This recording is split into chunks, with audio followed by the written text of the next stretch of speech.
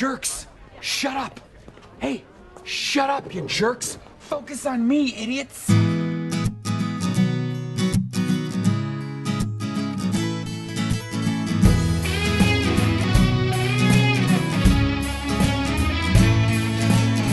Hi, everybody. Welcome to This Week in Mormons. I'm Jeff Openshaw, your host, and I'm joined by Josie Gleave. Hi.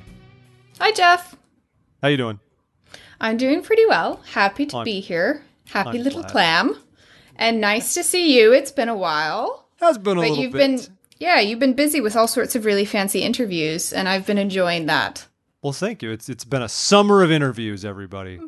What a fun time here on TWIM. I am curious where you found like all of these new books that have been published and these new authors and different stories that I've never heard before. Where are you finding this information? There's it's mixes. Sometimes people approach us. Sometimes we're on just because That's we've been flattering. around. Well, it is flattering. I mean, sometimes when you've been around for 11 years almost, like we just wind up like our generic email address is on a publicist's list, and they might send a form email to all kinds of people, and you just respond to it if it seems interesting. And there's sometimes I've responded and said, I know this was just a generic thing. And they've said, no, we're actually like, we contacted you directly. I said, oh, sorry. I didn't mean to be rude. But sometimes that, and other times just through various alerts and just keeping tabs on, like the last week's episode with Miles Harvey, all about James Strang. That was more where we knew the book was coming out. And so we contacted the publisher about him, and he was game. They sent us a copy of the book. It was great. It was awesome. So, Well, it's been interesting to follow along. Otherwise, how are you doing? Yeah. Everything all good? yeah, just chugging along here, just working our way through summer. And I can't believe it'll be September next week, which is crazy. Do you have COVID cabin fever yet? A little bit. It's been 5 odd months now. A little hard. Our ward, though, our ward finally did our first in-person meeting yesterday. Oh, Now, I know really? some How'd it of you- go? it was pretty good. I know some of you listening have already been back for a little while. In many cases, especially in Utah, it was just devil may care in Utah. So we've been very cautious out here, and it was good. I did not go, and nor do I intend to go anytime soon, and I don't have the need because of both regulations by the state and the area presidency for North America Northeast. We're only doing meetings of 25 people at a time. So they're doing it so our ward gets the building 1 week a month, one Sunday a month, and we can basically do with it whatever we want. If we wanted to have like 4 sacrament meetings, we could. But right now we're just doing one sacrament meeting once a month, 25 people. And so we tried to invite those who we thought would benefit the most. Like the bishopric reached out to individuals. But a lot of it was like single women, things like that, and some people who might be more recent converts, whatever. People who would benefit clearly more and have that more of a need to be there in person than I do, or that some other people might, because I miss seeing people, but I'm fine doing church at home with my family, and I'm fortunate that I can bless the sacrament, and it's fine. So it was good, though, but we live streamed it. I never knew the church actually has its own streaming service. I thought they only used it strictly like for closed circuit things, during state conference and what have you, send it to rooms. But it's an actual service the church had. We clicked on a link and no Zoom, no anything. You select your ward, the scheduled meeting, and then that little camera that's up on the wall, like just pointed at the podium, little motorized camera that can rotate around and zoom in. That's always there. So that was pretty cool. So we just streamed it up and cast it to our TV, and I enjoyed it. It was nice.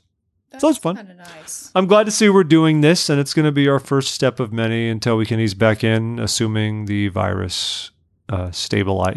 Assuming things go well this fall, maybe things will get a little more back to normal, but we'll see what happens. But it was good. And other than that, I'm just chugging along. How about you? What's going on over there, old Singapore way? Not much has changed.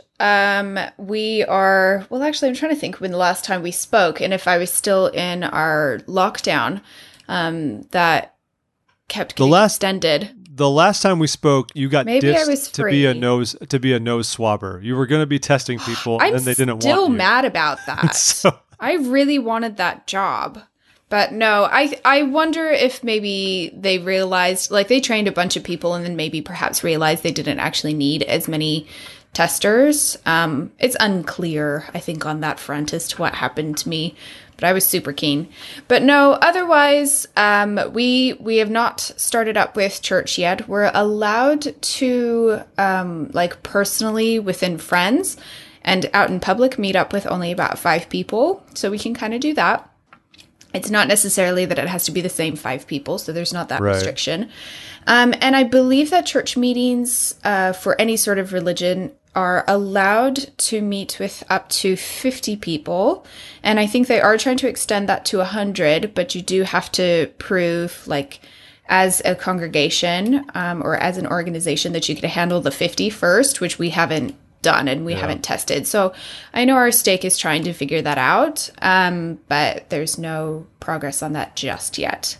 So, but yeah, I think it's very much a mixed bag of there's, you know, people like us who it's like, you know what, I'm actually doing okay with church at home, miss seeing, you know, people and being able to chat with them and just check up a little bit easier, like face to face with how they're doing. But otherwise, you know, we're pretty fortunate. But there are, I think, same thing, the priority for people going back to church would, again, be, we have a lot of, mixed member families and maybe some sisters or, you know, just singles. And some of our YSA that could be a better fit for them to try that first if they're comfortable with coming out. Not everybody is comfortable with mixing and mingling in public yet. So it's going okay, in short. And I'm glad they stressed that. Like on our side, they've said, for one, we're not pushing anybody. Like you're invited, but if you're not comfortable coming, that's great. And they've also said, obviously, you can still do church at home for the time being. Everybody else, and we'll figure it out. I appreciate that because I've definitely seen this is strictly anecdotal and it's social media, so who knows, whatever. But even just the other day, I saw some, an alleged email from a stake president that went out that was basically just telling members like, you know, church at home was a gift. Like there is not another option anymore. Get in line. We're doing this in person. Boom, like lowering the boom. Why would you do that? I don't know. I feel like that would be so just counterproductive to what we're trying to do. And every situation is different, but if this is just some stake president in Utah, like what's with the flex? what are you accomplishing from that? Yeah. It's been interesting because I got called to be a Young Women's advisor around the end of last year. And I've never been in Young Women's before. And so I've been trying to figure the whole thing out, I mean, while still mostly being remote. And so I think actually our Young Women have done a pretty good job. They basically run the program themselves. And so it took me a while to try and figure out, okay, so what's my role here if I'm like not teaching and I'm not really organizing activities because they're taking charge, which is a really good thing for them. So, but I do feel like I finally found my little support piece. But we are trying to test to see if we could do, like, split our Young Women up a little bit and do little groups of 5 on a particular activity in person. But we haven't tested that out yet. So we'll see. There we go. It takes a while. Make sure parents are comfy with it too. In our case, the youth can now meet for mutual, but they have to practice social distancing and they have to be outdoors as well. Right. Which is funny. And so this sparked a whole discussion in Ward Council of what if they need to use the restroom? Like, are we literally that much, like they could meet at the church building in the parking lot, but they're not allowed to go inside, for example. Oh, right. I don't know. We'll see.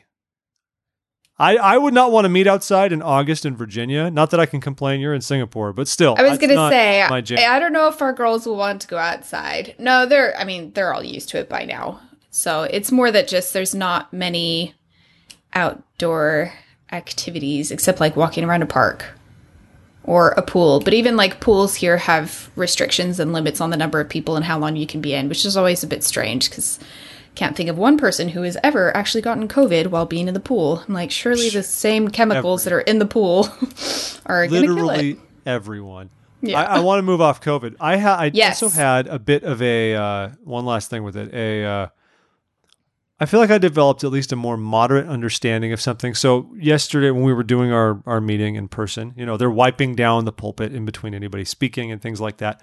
But I noticed we weren't wiping down the microphone itself, the little pop filter pad that's around it. And I'm like, what are we doing? That's the closest thing to someone's face. Like, why? Like, I'm thinking like we should be doing this. We need to do something about that. We can't wipe down everything else. But the more I dwelt on it, though, I realized that as far as we know, even if a microphone right in front of your face has COVID on it, the coronavirus is not going to like aggressively jump from the microphone seeking a host into your mouth. Thank heaven.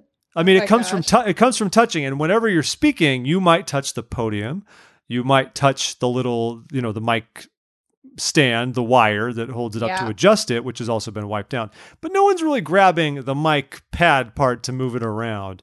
So I decided I thought better of it and figured maybe it's okay not to wipe down the tip of the microphone itself because no one's actually touching that, even if it's just caked in COVID. And you've evolved so much. I'm trying to be a moderate now, okay? That's what I'm trying to do. Which takes us to our great first areas of news, everybody. What a fun time to be a Latter-day Saint, as it's like you're the prettiest girl at the dance right now, where everyone wants some time with you and some FaceTime, especially people running for president.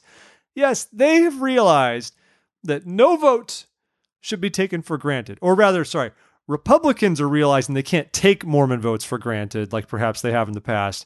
And Democrats are seeing an opportunity to expand their coalition, more or less.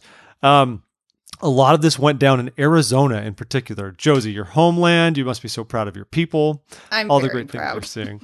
So the way this started last week was the Latter-day Saints for Trump held a little rally with none other than Vice President Mike Pence. And as a side note, anyone seeing the article will link to it, or if you saw on social media, one of the attendees was Jenny Oaks Baker, Elder President Oaks' daughter, was there, and like the Baker family played and performed.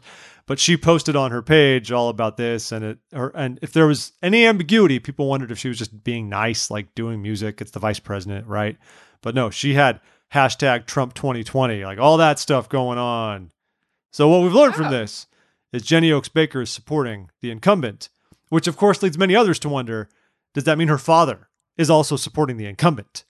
Not that it matters in the least, because the brethren don't ever talk about candidates, because they just don't, and also because they can't, because of the Johnson Amendment. But, so that was fun. So a lot of people got upset, and some people were into it, as you might imagine. But it's funny for me to see just from the politics side, because how often do Republicans care about courting conservative Mormons in Arizona? Like, that is not a vote that typically matters for a Republican. It's like Democrats going after California. Like, I'm glad Kamala Harris is on the ticket now. Biden's for sure going to win California, everybody. That was a big question originally, right? And sorry, to those of you who get frustrated with politics, I apologize.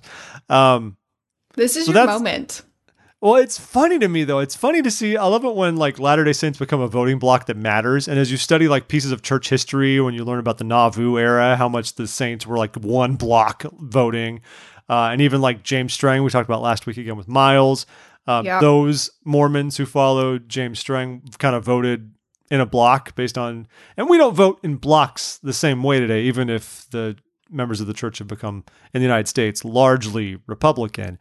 But it's funny to see in contested elections where a state like Arizona has suddenly become a swing state, how now it's like, all right, Latter-day Saints for Trump. We got to show that we've got our man. Now, of course, one side isn't enough because Democrats have also made their pitch. There is a Facebook page called Latter-day Saints for Joe. We're in like the best little love triangle, aren't we? We're getting wooed. That's what I'm by telling both sides. And so Deseret News has an article about how that the other side of it, where the Latter-day Saints who support Joe Biden are trying to organize, and Democrats are going after them. And like the thing is, like, it's very easy, I think, for anyone in any political ilk to see how their faith is represented by a specific party. But I think that's just a matter of cherry picking essentially what your values are, right? I mean, I don't think I need to expound a ton on that, but it's different depending on what you're looking to do. So we've got, they're going after that. And then Latter-day Saints for Trump got in trouble because their website featured an image behind them of all the key movers and shakers in the movement, a beautiful image of the Salt Lake Temple. And that provoked the ire of many because they felt like that looked too close to official, even though the way it's designed looks nothing like an official church property. but way too much like an endorsement from Salt Lake. Like, look at us. We are righteous Mormons with the temple behind us, and we support Donald Trump. And as a people who, let's face it, can sometimes succumb to a lemming mentality with certain things, that's risky. So, anyways, this has been hilarious to watch for the past week or so. Everyone just like, I hope it continues. I hope they just keep going after us. I hope Joe Biden visits Utah. I hope things just go crazy. Just bananas. So then we have something to fill the show with. No, I'm just kidding. 4 years ago, it was funny because Evan McMullen ran, and that made it really interesting. And I remember we talked about this a lot. Like, there were interviews with Utahns who were very uncomfortable with Trump at the time. And they were like, what do I do? Like, I can't vote for Hillary, can I? And then a lot of people voted for Evan McMullen. I'm not saying everyone loves Joe Biden by any means. I don't think Joe Biden is as grating for many Latter-day Saints as Hillary Clinton was. So it's just going to be very interesting to see what happens. It's just fun to matter. We're typically not a voting bloc that matters. But we're getting the attention now. I know. Yeah, that's right. Ignore us all the time. We are basically the Rust Belt people 4 years ago with the Democrats, you know? like they just take them for granted. Take us for granted. Sure, we're going to vote Democratic until someone else comes along and woos us. So maybe Biden will be successful in wooing Mormons away from their traditional bloc. We'll see what happens. It'll be funny. Well, we shall see. Another big piece of news that I think people will probably have seen already floating around is changes to the church magazines. So we currently have the 4, and that in 2021 will be reduced to 3. So we'll still have the Friend for kids, for the Strength of the Youth for teens. So that is being changed from the New Era. I think essentially still the same magazine. It just has a new name because we're into that these days. And the Liahona for adults. So the Ensign is being retired. What? I know. I don't know that I'm really, I don't know. This seems fine. I know that you and your husband read you sit there and read the Ensign together all the time, daily. No. Hourly, perhaps. And this is okay. Of course, you only get the Liahona out there, so. Yeah. So I think that for the first time, there will be some families outside of English-speaking countries who can subscribe to these, which is a good move. And I think, for example, The Friend will be available in something mad like 47 different languages, which is really cool. There are local pages in the Liahona, which I quite like, and those will continue and will expand to some other areas that have previously not had local pages. They'll get those for the first time. Yeah. And so to me, I think as far as our changes that we've had, as we've had many, many of them during the Nelson era, as we like to say, I think that this is a really good one. It seems like we're moving more towards being a unified and global church. And this seems pretty well in line with the efforts to continue, spiritual study at home. So I'm all for this. I'm not really feeling sad about, us going down to 3. I think it'll work fine. Well, I think it makes sense. I mean, I saw some blowback about this last week, but I just said, well, why? What's the problem here? I mean, for a long time, and you know this having been living abroad for so long, I mean, the Ensign's been the Ensign, largely available, mostly in North America, but to the English-speaking world. I imagine you could pick it up in Australia with some inserts, perhaps. But the Liahona was like a whole other beast for a long time for the international, for the rest of the church. And then some years ago, they started coalescing the content between the two a bit more. So the Liahona effectively became the same thing as the Ensign content-wise, just with a different label and different languages. So at this point, why would you have 2 separate magazines? Yeah, exactly. Yeah, there's no point to it. So just make one magazine for the whole world. And it's a global move. Like, I think this fits with President Nelson's entire push. Like, it's a move away from North American exceptionalism within the church. Yeah. Well, and I think just the logistics of trying to translate it into as many languages as they're hoping for, even if some of those will probably just be digital, probably won't be print. Right. But still, that's, they're going to need to make the magazines a little bit more unified and concise so that that's an easier project. Yeah. So I'm all for it. It started in January 1971, folks. We went 49 years, almost 50 years of the Ensign. It's going to cease production in 2021. So I guess we'll get 50 years total out of it, which is a good round number to end on. And if you remember, the Ensign was the result of needing to replace all sorts of other magazines like the Improvement Era, the Relief Society magazine, the Instructor, the Millennial Star, all these other things that existed and pre-correlation were largely unregulated, is the best way I would say it. The Ensign was a way to unify all of that under one umbrella. And we're used to it because most of us listening to this, kind of grew up that way. But I know many of you also listening experienced life before the Ensign. So now we'll have the Liahona. I'm okay with it. I'm mostly I didn't know about those. Losing the New Era, which is frankly a weird name, but it's actually also fitting with President Nelson because so many of the names we've adopted have been just like so completely on the nose. Like there is zero room for artistic interpretation of anything. It's just like, this is the youth book. It's called Youth. Read the youth book. Book for youth. Book for kids. Like that's basically what we're doing nowadays. Mormonism for dummies. I'm all for it. Book for kids. Here's a weird post that came out of the Salt Lake Tribune this past week. Not one you'd even expect the Trib to run, but hey, they're desperate for clicks, folks. So I guess you got to do what you got to do. The headline reads, LDS bishops' interviews can help teens with sex questions, says therapist who was abused by clergy, named Jennifer Roach. This goes against, I'd say, most of the common narrative of the past few years where and the church has even adjusted because of it, where we are encouraging or allowing parents to sit in on youth interviews, where we're recognizing that bishops, despite being well-intentioned, good men by and large, are also not trained therapists, and that a middle-aged man is probably the last person who should be having sexual discussions with the 14-year-old girl. Sure. So, but Jennifer Roach posits that... No, it's like she presented at the Fair Mormon Conference and explained why this is good because bishops can actually help them understand in a safe space what is okay and what's not okay. Essentially, it's better for psychological development because it gives these kids a safe place to talk about it with one respected adult beside their parents. I mean, I think that statement by itself is not too bad, but in practice, I mean, should that person be your bishop? Are you saying to have a deep, like intimate, emotionally intimate relationship with your bishop as a teenager? Is that a thing? Because no, I'm going to say no on that. I can see the sense in wanting to have, yes, another kind of confidant besides your parents, because sometimes, as a teen, you just don't want to talk to your parents about these sorts of things. And maybe there's a question of what is the relationship between you as a parent and your child? And is that something that you guys can discuss?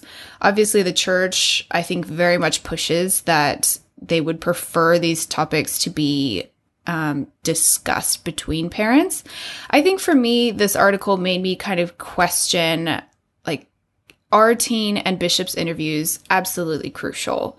And I ask that because and Jennifer Roach is obviously saying that like it's an overreaction to remove these interviews. But beyond providing a safe space and another adult that you can talk to, what else are we really getting from them? And I know the other extreme side of this argument is that like Sam Yun would say that these interviews are dangerous by definition. I also think that that's a little bit extreme. And just because it could be potentially dangerous, yes, to be alone together. And that's normally something that we choose not to do. Just as much as if you're a Sunday school teacher, you keep the door open, but you're still allowed to have a discussion with a group of kids as a teacher.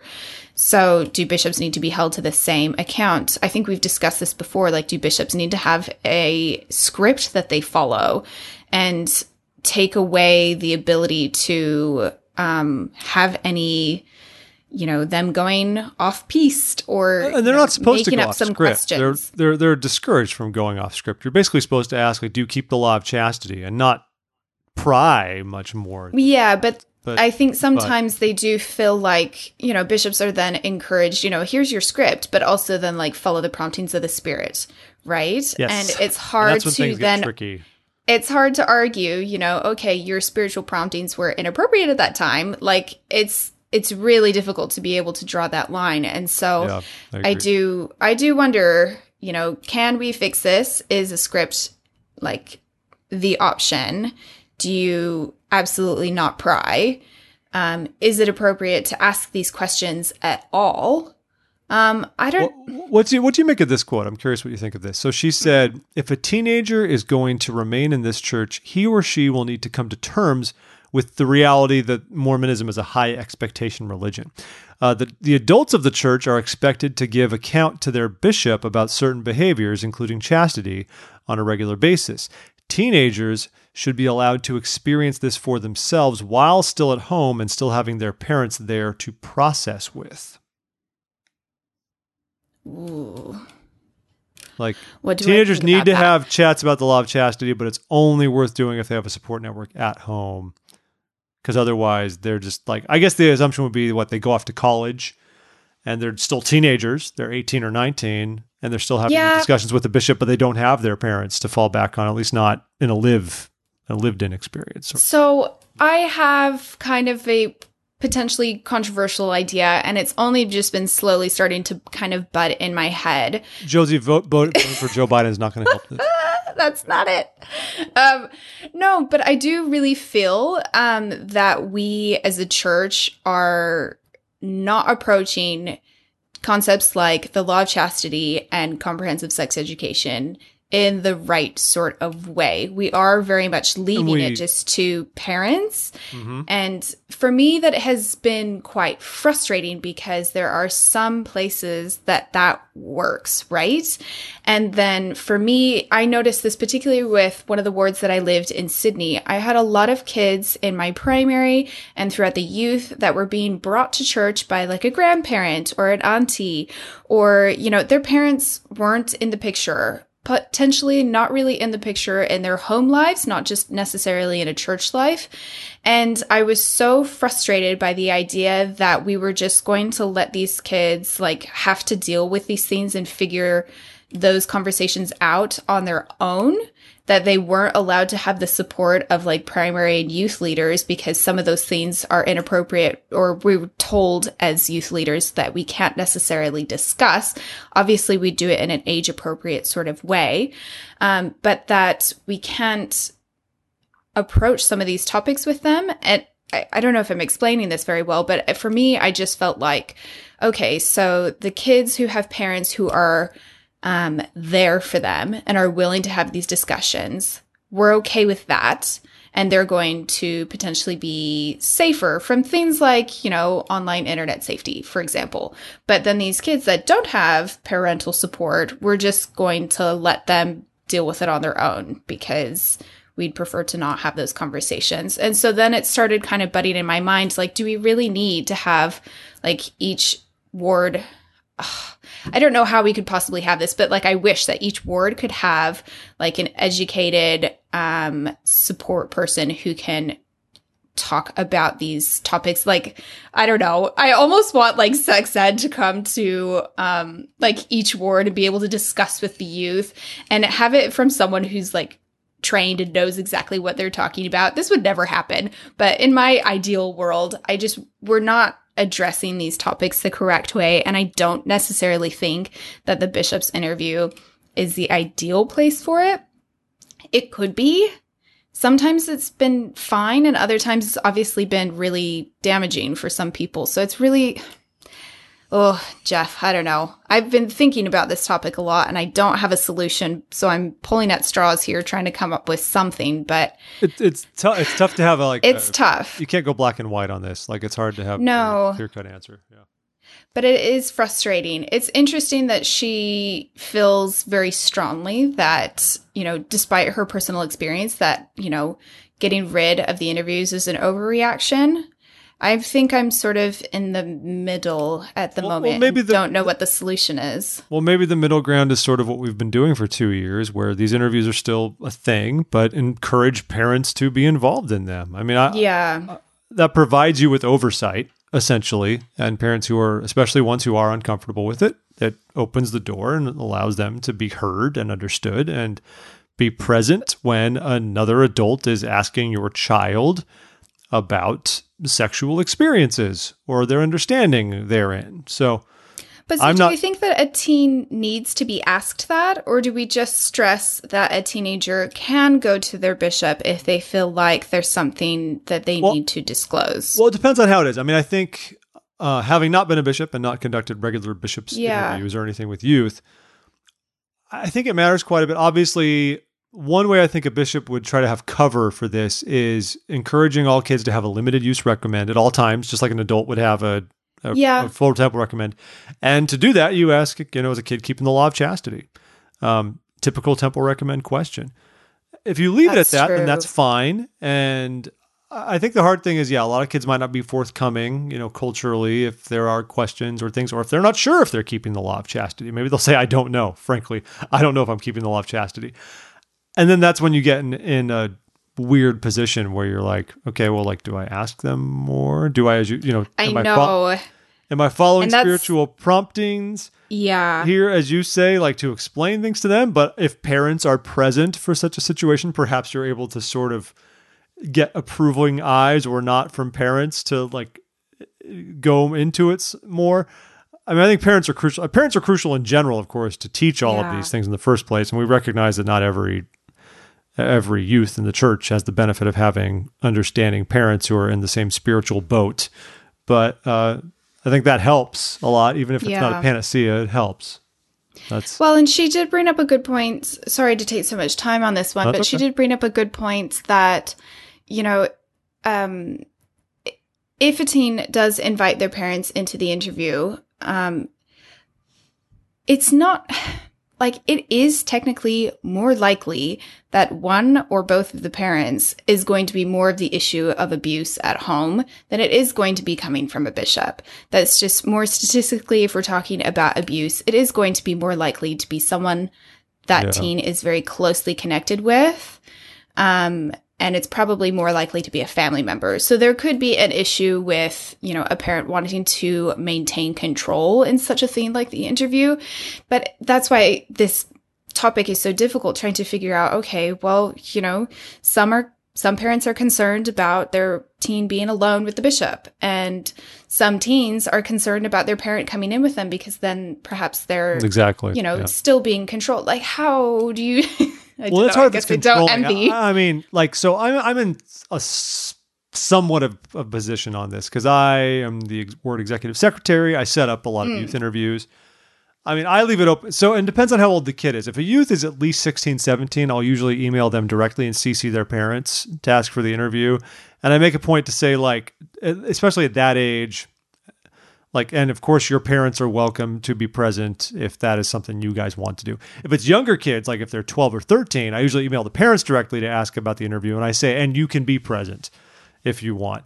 And like you said, I don't know about the controlling situation, as you said, but I also feel like it would be weird for me to email to call up a 12-year-old and be like, hi, can you meet with the bishop? Like, I feel like I feel like I need to go through the parent firewall and make sure they're cool with that in the first place. Because some parents even tell me, like, our kids don't do bishops interviews at all. Some of it possibly because of this, in general, they don't want to discuss it. And you say, okay, well, now I know. And so I won't ask. And that's fine. I don't know. Same. Yeah. Well, let's move on to a couple of things. One thing hot off the press. Josie hasn't even seen this one, but I'm going to throw it out there because it just came up while we started recording. An Ogden man throwing new stuff at me. An Ogden man is in jail after allegedly choking his son for refusing to go on a mission. So what? Scott Keith Warner, 49, has been in jail in lieu of $3,900 in bail, charged with aggravated assault and domestic violence in the presence of a child. So allegedly, his father grabbed his son and started fighting him because his son didn't want to go on a mission, and his father broke out in violence because of this news. Story developing. That's what we know. That is one heck of a reaction. Oh my word. That's that's one way to do it, right? Like that's I mean, that's up there with that family. Talking about the wrong way to do it, yeah. Remember that I'm time? sure that bishop's interview didn't go very well for them either. Holy moly. Do you remember that story a couple of years ago when that family left their son in Zion National Park because he told them he couldn't go on a mission? Yes. It's like we laugh about it now, but it's like, these are not the ways to go to. Don't strangle your kid. Don't abandon your kid in a national park. Don't to teach do them it. a lesson. Yeah. Don't hire a one-armed man to teach them lessons. These are the things that matter. So there's that one. Couple of quick temple drops for you here. I think I'm covering all of them. First of all, the church announced the groundbreaking for and released the design of the Taylorsville, Utah temple. We've been waiting for this one. Utah, of course, has had a bevy of temples being announced over the past few years, but we haven't seen what the Taylorsville temple would look like until now. And it's kind of cool. It's a little bit different. It looks a lot more like an earlier sort of, would you say that? Gothic, Victorian? What do you want to call it? Those are kind of the same thing. Gothic revival is kind of how I'd. Neither of those are coming to my mind. I'd go Gothic revival for this. So it looks more like, honestly, if you look at the old Provo Tabernacle before it became the Provo City Center Temple, older structures that you would have seen built in the late 1800s, perhaps in Utah. It has more of that vibe. Floor plan wise, I can tell it pretty much seems just like the Tooele Valley and the Orem, Utah temples, just based off of this. I was going to say it looks similar to some of the other ones that we've had announced recently. Yeah, it looks a lot like those, and the announced square footage gels with that as well. No Moroni here either, just like some of the other newer temples, and I think we're seeing the pattern now where I think we're going back to the October 2018 General Conference, and like anything from that point on is Moroni-less. Not perfect. It seems that even though there's temples that have been dedicated with President Nelson, if they're like holdovers, he hasn't done it, or even some of the maybe ones that were already in the works, like even after he took over earlier in 2018. Because like the Red Cliffs one in St. George will have a Moroni, even though that's also just underway. So anyway, cool looking building though. I can dig it. We joked in the article that you might think this is to blend in with like historic Main Street Taylorsville. It's not. It's surrounded by a residential neighbor, like a post-war residential neighborhood, and across the street from a Sodalicious competitor and a Burger King and an Arby's or something like that. So it's not. It just looks cool on its own. But that's great. So happy for the Taylorsville people. And they only said the groundbreaking will be in October. No date. No one can go. That's all we know. Now, I mentioned the Tooele Valley Temple, which has been a bit more controversial of late. And this is hilarious, just civic engagement going cray-cray. So the Tooele Valley Temple is being built in, what's it called? Erda, I believe is where it is, which is sort of in between the main cities within the Tooele Valley. Tooele itself, Grantsville, Stansbury Park, right? Erda is just farmland. That's it. But they're putting the temple right there so that it just kind of serves as a node between all three of them. But as part of this, the church wanted to build a residential development all around the temple, housing, all just as far as the eye can see, probably a school, just a whole big church development on church-owned land all around the temple. Beautiful, wonderful, suburban bliss. Who doesn't love it? I'll tell you who doesn't love it. The people of the Tooele Valley don't love it because they complained repeatedly that the development in question was, quote, high density, which is a term that cracks probably you and I up a lot, Josie, because I think you living in Singapore, you're aware of what high density housing actually looks like. Whereas these are people complaining about lots that are smaller than half an acre for single family homes. And that is quote, high density. I mean, it is high density for there because it's farmland. So it's not dense at all. There's zero density. But the people, like, this is one of these things you thought might be a minor issue, but they got so many signatures and it caused so many problems. It was potentially going to force a vote for the board. And they would have been forced to, like, do we just plow ahead and not care what our residents think? And so the church backed off. The church just straight up said, okay, we are not going to build a residential community at all. Have fun with your temple in the middle of farmland. And that's that's going to be the end of it. So the church wants to be a nice neighbor. They don't want there to be contention around a temple amongst members of the faith. I think that's understandable. Fair enough. And so they are not going to do it, which kind of bums me out. I was looking forward to this weird island of church development because if you look at the map, there's nothing around it. So it would have been this. They were going to get tennis courts. They were going to have playgrounds. I thought it bummer. looked quite nice But hey, that is community and spacious. organizing in action, people. Not since the days of when a couple of years ago when they wanted to build a tall tower at the MTC in Provo. And the residents right around it were like, dude, we have had like a gentleman's agreement for decades when the church built the MTC in the first place. And they said, we won't build anything more than 5 stories tall out of respect for your neighborhood that abuts the MTC, because that would just be huge. And then the church was just going to go ahead and do it anyway. And the neighbors got livid. Like they went to the Provo City Council and were like, no, can't do this. And the church had to back off. Huh.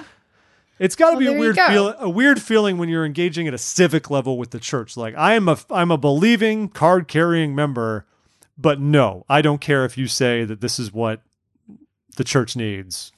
Thank you. I am a NIMBY right now. You can't do it. Yeah. Well, I'm going to do some international All news mentions really quick. A Good. few headlines, and thankfully a few that are not necessarily COVID related.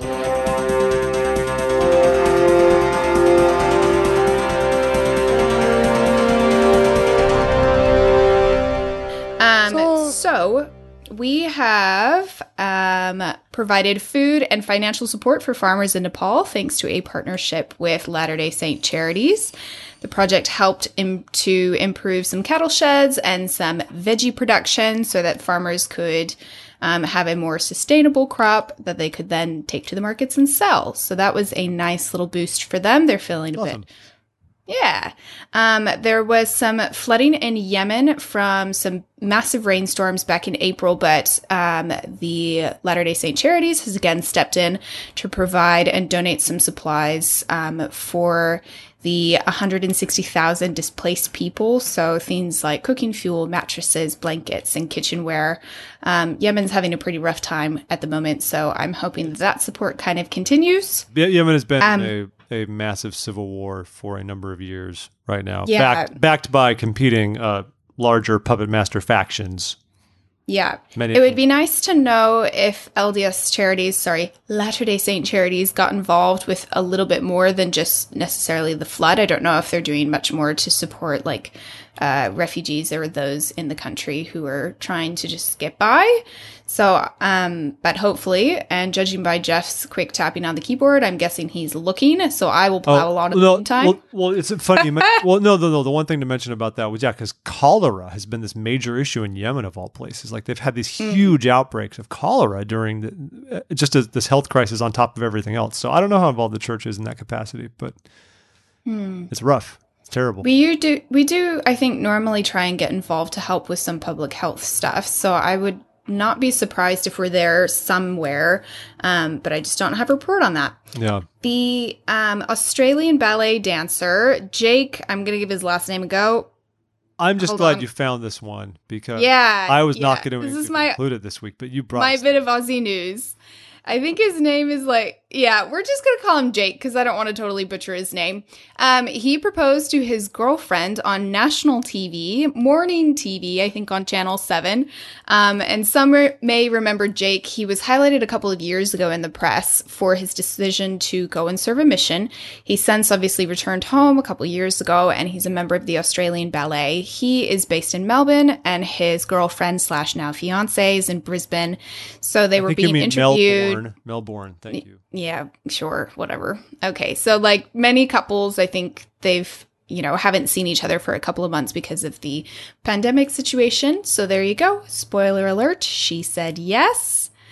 And she looks great. Lots of makeup. Yeah, she's doing great. Yeah. It was delightful.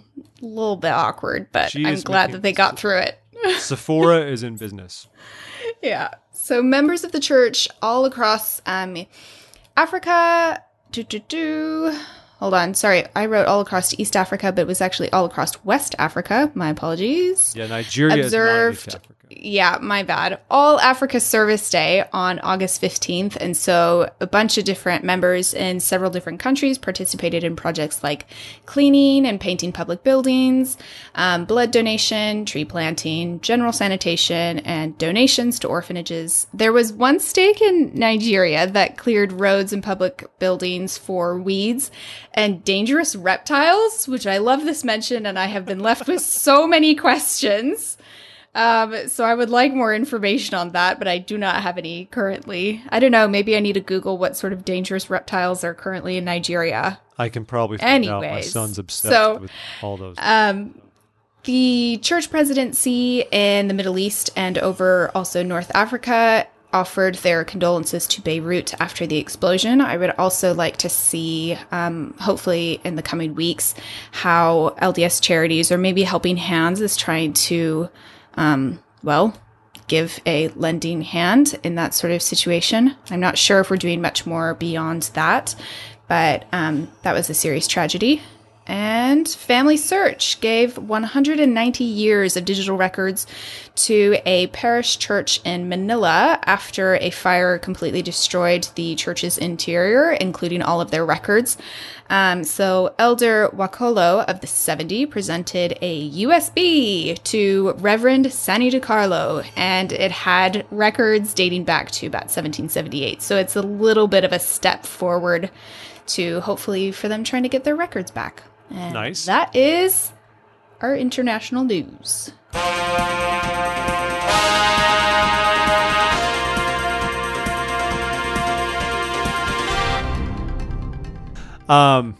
So, oh goodness, there's so many random little tidbits that we can jump on here for the rest. We do have tidbits. Let's okay. So one that I think is just hilarious, Budweiser. Let's talk about Budweiser because we don't talk about alcohol very much on this show unless it's Utah's funny little, whatever they call that, the curtain of righteousness at the restaurants, whatever that thing is they do with their, I forgot the name, Zion curtain. I don't know. Curtain of righteousness. It's like a chastity belt. I'm forgetting the name. It's the whole thing how Utah thinks that you can't see the beer, the alcohol being stored or served because it will. Yeah. You know, it'll make you. It's a bit of an ostrich policy, isn't it? Like, I will not see it. Utah. Cannot hurt me. Sometimes when I want to move to Utah, I need things like this to remind me not to do it. So, but this one's hilarious. Budweiser wants to be Utah's official state beer. Utah might have an official state beer, I guess. I think that's kind of strange. Usually the official state things are like non-brands, like a particular animal or a flower or a fossil. It's not like you're whatever. So they want to be, then again, the Olympics, you know, the Visa's the official sponsor, whatever. And McDonald's, for some reason, is also an Olympic sponsor. Figure that one out. How many is Michael Phelps eating McDonald's? Is he having a McGriddle every day? I don't know, folks. Anyway, Budweiser wants to be Utah's official state beer and suggests a can that has, you know, the delicate arch on it, some of the old buildings in Salt Lake City, a wagon being pulled, the beautiful mountains of Utah, including the Capitol building, a building that is unmistakably, I think, the City Creek condo tower just off South Temple, and also the temple itself. You know, no big deal, because who doesn't have an issue with the front of the can? The can says Utah's state beer, and as you rotate it around, there she is, the Salt Lake Temple, right there underneath the word Budweiser. I think this is hilarious. Also hilarious. I think Budweiser's having a good time. Also funny is because no state has an official state beer. So, you know, of course, let's go after Utah. That's the market. So, I think this is the greatest thing. Now, bear in mind, of course, that Budweiser's owned by InBev. You know, it's not even an American institution anymore, which is very sad. But it's a Twitter thing. It's, you know, it's all like big game and marketing and social interactions. But whoever gets the most tags, a number that of 84,899 tags or retweets, Utah will become the first state to have its own Budweiser can. Basically, either way, it's just funny. If they do it, it's great. It's totally with every knowledge of the makeup of the state, and I'm very happy that they are doing this, because why not? Why not? To stir the pot a little bit. There was an interesting article that came out about a couple. They are in what is called a mixed orientation marriage. And so the husband is gay, but is still married to a woman. And this was kind of an interesting sort of story. I thought it was fascinating because I think it's kind of controversial. And so I like that they pointed out that even between the two of them, they don't necessarily know exactly how their relationship works, but that it does. And I'm sure some members would probably think, like, brilliant, we've solved the LGBT issue. We were right all along. You just have to marry, like, a straight person. Which, nope. But I also feel like you can't deny this couple and their experience, and that they have a relationship that's working for them, which is great. So, do you have any thoughts on that? I do, but I don't want to spoil next week's show, which is going to get in, which is actually going to it's going to get into some of this, where we actually talk about some research and the 4 sort of paths available to LGBT Latter-day Saints. And one of them is the mixed orientation marriage, which I wholly admit I easily look at it and scoff at the notion. Like, because, but I shouldn't, because for some, these are more successful than you realize. And they're making a choice and saying, like, to me, the important thing is to have a celestial marriage. Like, that trumps my need to express my homosexuality in a relationship, more or less. And if that works for some people, then good. I think it's easy to be cynical about it because of, like, Josh Weed. If you remember a few years ago, he made a lot of waves for this. It was the same situation, essentially. Oh, okay. They were happily married, but then a few years ago, it turns out they came back into the limelight, and so they were getting divorced because it just did not work, and Josh had to be who he was. So it's easy to look at this and say, like, how's it actually going to work? But it does work for some. So yeah. Good. I do think that it's tricky, and I think that there was a little bit of a mention in there that I think that they've probably, from the LGBT community, had some pushback. It's understandable, for sure. Yeah, I think it's just a tricky sort of situation, but we are probably a little too quick to think that we should have a whole lot of say in a person's relationship. And it's like, you know what? I think that that's between the two of them. And if it's working for them, then that should be celebrated and wonderful for them. Yeah. Another troubling story, but I think everyone's going to be okay. So 2 Latter-day Saint missionaries in Houston are recovering after a man broke into their apartment and stabbed them. Also, this is horrific. Like, multiple times. It wasn't just once. Multiple times. I'm glad they're recovering, which is very nice. And these were sister missionaries, if I'm not mistaken. Right? Yeah. How horrific. Well, if I can make light of it, I just want to appreciate... Yeah, sorry, I'm being the downer. No. No, please. We should make light of Someone's got to be the pessimist here. No, I just thought it was funny when I opened this story because they have to have some kind of an image attached to it, for metadata and sharing. And it's like they had nothing they could go with. Like, they couldn't use the skyline of Houston or a picture of the Houston Temple or missionaries. They just went on Google Maps and did a little snip tool grab. Like, someone typed in Houston, and then you just see Houston on Google Maps, and that's all you see for the story about missionaries in Houston. I thought that was a weird move, editors, but... whatever. I'm just glad they're going to be okay. I mean, this could have been one of these stories where it's 2 missionaries stabbed and murdered by a crazy intruder, and thankfully they'll be surviving. I wonder how they'll be able to recover from that. I imagine there's going to be a whole lot of probably trauma connected with that. A lot of PTSD with that. Other quick I'm going to plow through a couple of quick mentions here. Big news, but nothing much more than a mention, but the Tabernacle Choir at Temple Square, Tap Cats, to all of you, is canceling the Christmas concert. And the Tabernacle Choir Christmas concert is an institution to many. It's broadcast. It's a huge hot ticket item in Salt Lake City. They usually film it, obviously near Christmas time. Capable, famous stars within the singing and dancing space show up and perform with them, not members of the church. Because of COVID, they have decided that they're going to postpone it because of, large gatherings. It's still a ways off, but I guess the church is staying ahead of this one and just saying, nope, this might be in mid-December, but not going to happen. Which makes me also worried that if this isn't going to happen in mid-December, it typically happens the week after the First Presidency Christmas devotional.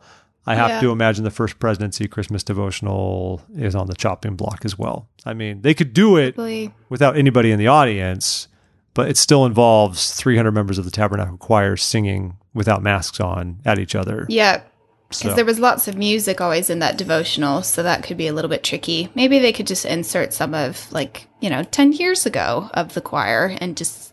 how we kind of do with conference right now. Yeah. Maybe. Fine. It makes me sad, but I guess that's what you have to do. Yeah. Also, Ensign College, which used to be LDS Business College, is transitioning to 100% remote classes after Thanksgiving, like a lot of places are doing. So that's happening. It's coming. And it also raises the question of whether it should be still Ensign College because we got rid of the Ensign. I know they just recently renamed it, but like, are we up for another renaming like so soon? Because I am. I think it should be Leahona College, don't you? If we're going to have brand fidelity. Come on. Oh, man. Oh, fine. BYU has waived the SAT and ACT requirements just temporarily. I think this is mostly for incoming students or probably students who are trying to graduate within the next year or two and are struggling to get access to the tests. So be interesting to see. I imagine they're trying to not make it change the admission requirements too much, but we shall see. And then for another slightly kind of depressing story, there was a... Well, that's what you're doing this week. We've established. I know. I'm just here with all the good news. Yeah, there we go. Hey, I mentioned a proposal. That was cheery. Oh, all right. Give me a break. Cheery. Well done, Jake. Well done. So there was a Muslim mechanic who says he was fired from a Cedar City car dealership after leaving the LDS church and converting to Islam. And it sounds like, or he has, I think within the court case that he's filed, there are several complaints about some harassment, about being Muslim that he's experienced while working there, and that the being fired seems to be the little cherry on top of not a great experience. That's messed up. There's obviously more detail in the article about like some very specific phrases that were said, which I don't necessarily think we need to repeat, but it's not cheery stuff and was definitely, if all found to be accurate and true, definitely over the line and should not have happened. Man, if I changed my faith, my coworkers wouldn't even care. They wouldn't even know about it. But it's a lot different when you're down in Cedar City and the church is overwhelmingly dominant and it's everything in the culture. That's interesting. It makes me think about, I don't know, like at BY.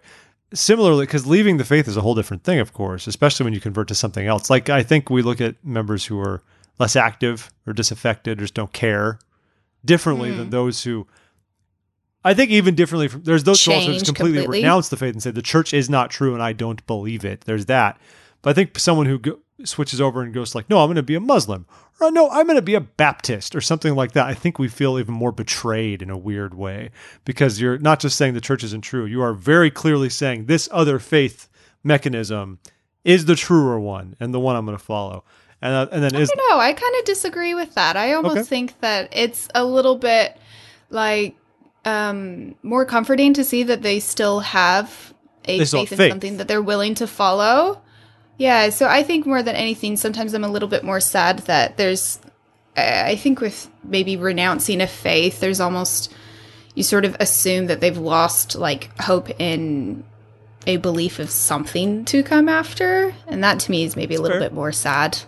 That's fair. That's fair. All right, Jeff, do we want to get into court cases? I don't know. We're running hot on time, but I know. Oh, why not? Let's take it. We could do a really quick mention. Take us there, Josie.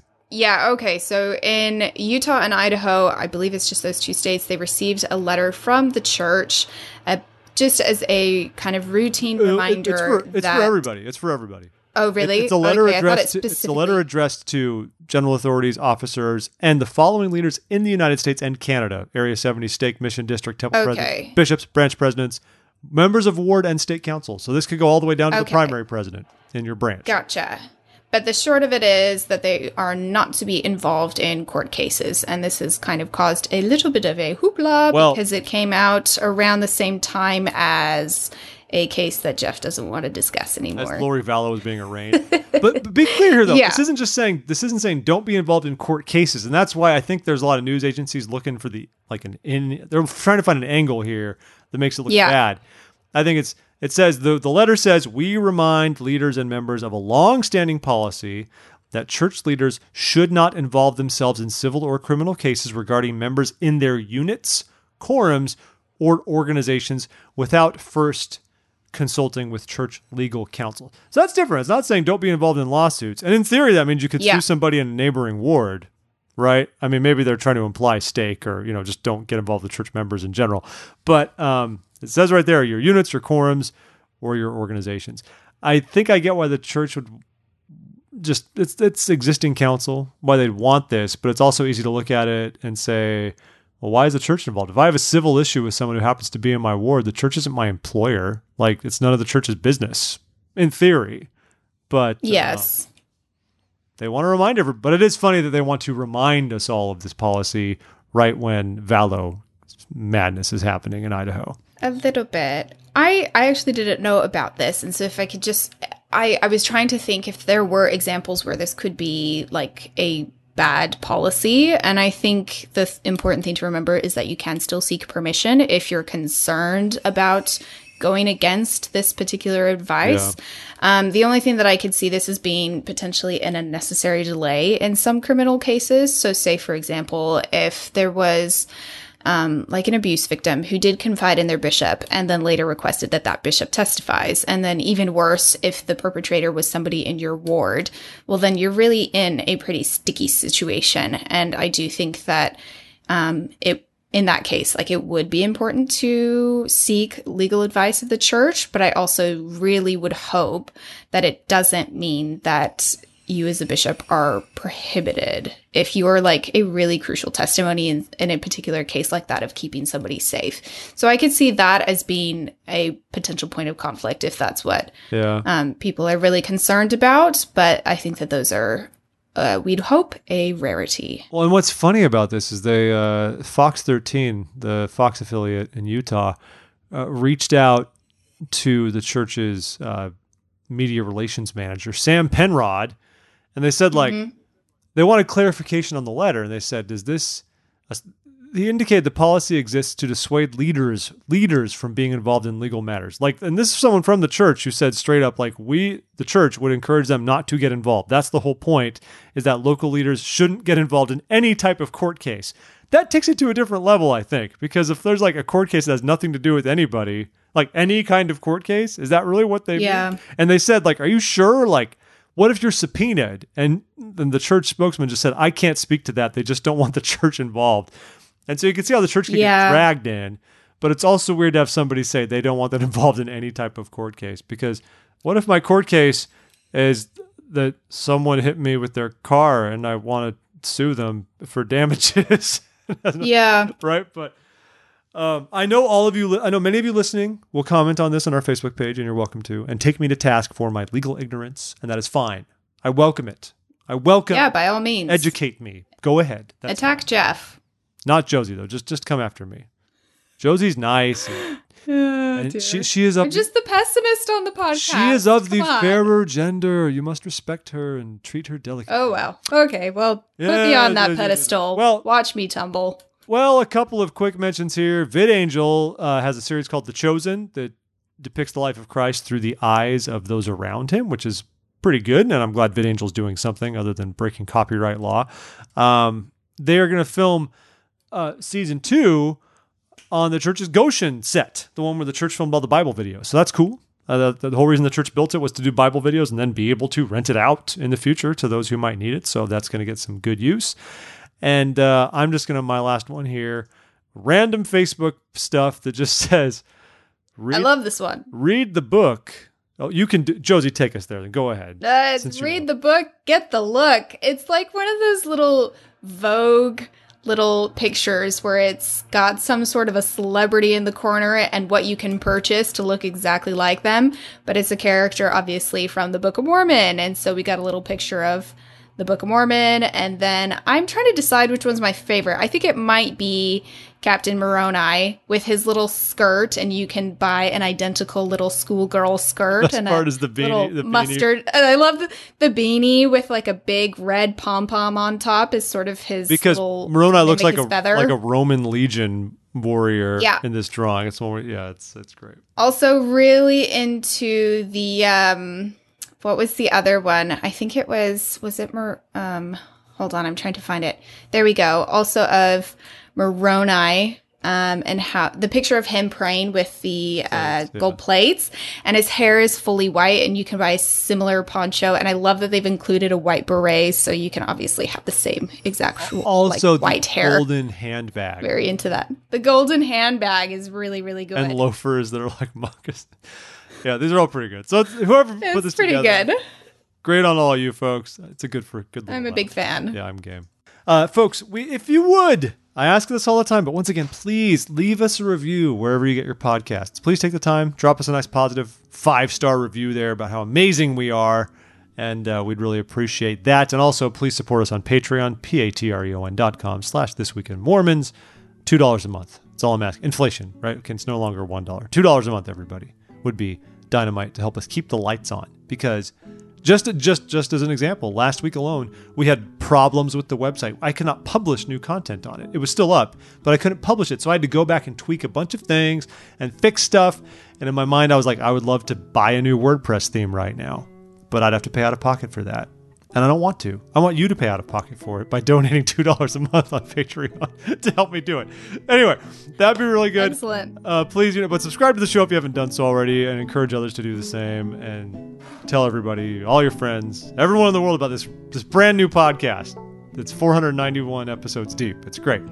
So, Josie, wonderful to have you here. Thank you very much. Thank you, Jeff. It's always a pleasure to see you. I'm glad we were able to catch up. And I'm sure we'll hear from Josie again within the next month. And also, I guess we'll probably do a conference recap here, because General Conference is already 5-6 weeks away again. Jeez. All right, well, here we are. Time to get ready. Creeping up on us. Get ready, everybody. More bad Elders Quorum inspired floral arrangements behind the speakers. We can only hope. I hope it's a terrarium this time. Just throwing it out I there. hope it's an aquarium with... Oh, yes. With nothing. Turtles. No, with just beta fish killing each other in the background. That's all I want. Excellent. That'll set the spirit real good. All right. Well, folks, thanks for taking the time to listen. We hope you have a tremendous and wonderful week. And we'll talk to you again next week on This Week in Mormons. Until then, be well, be holy, and be happy. Bye-bye.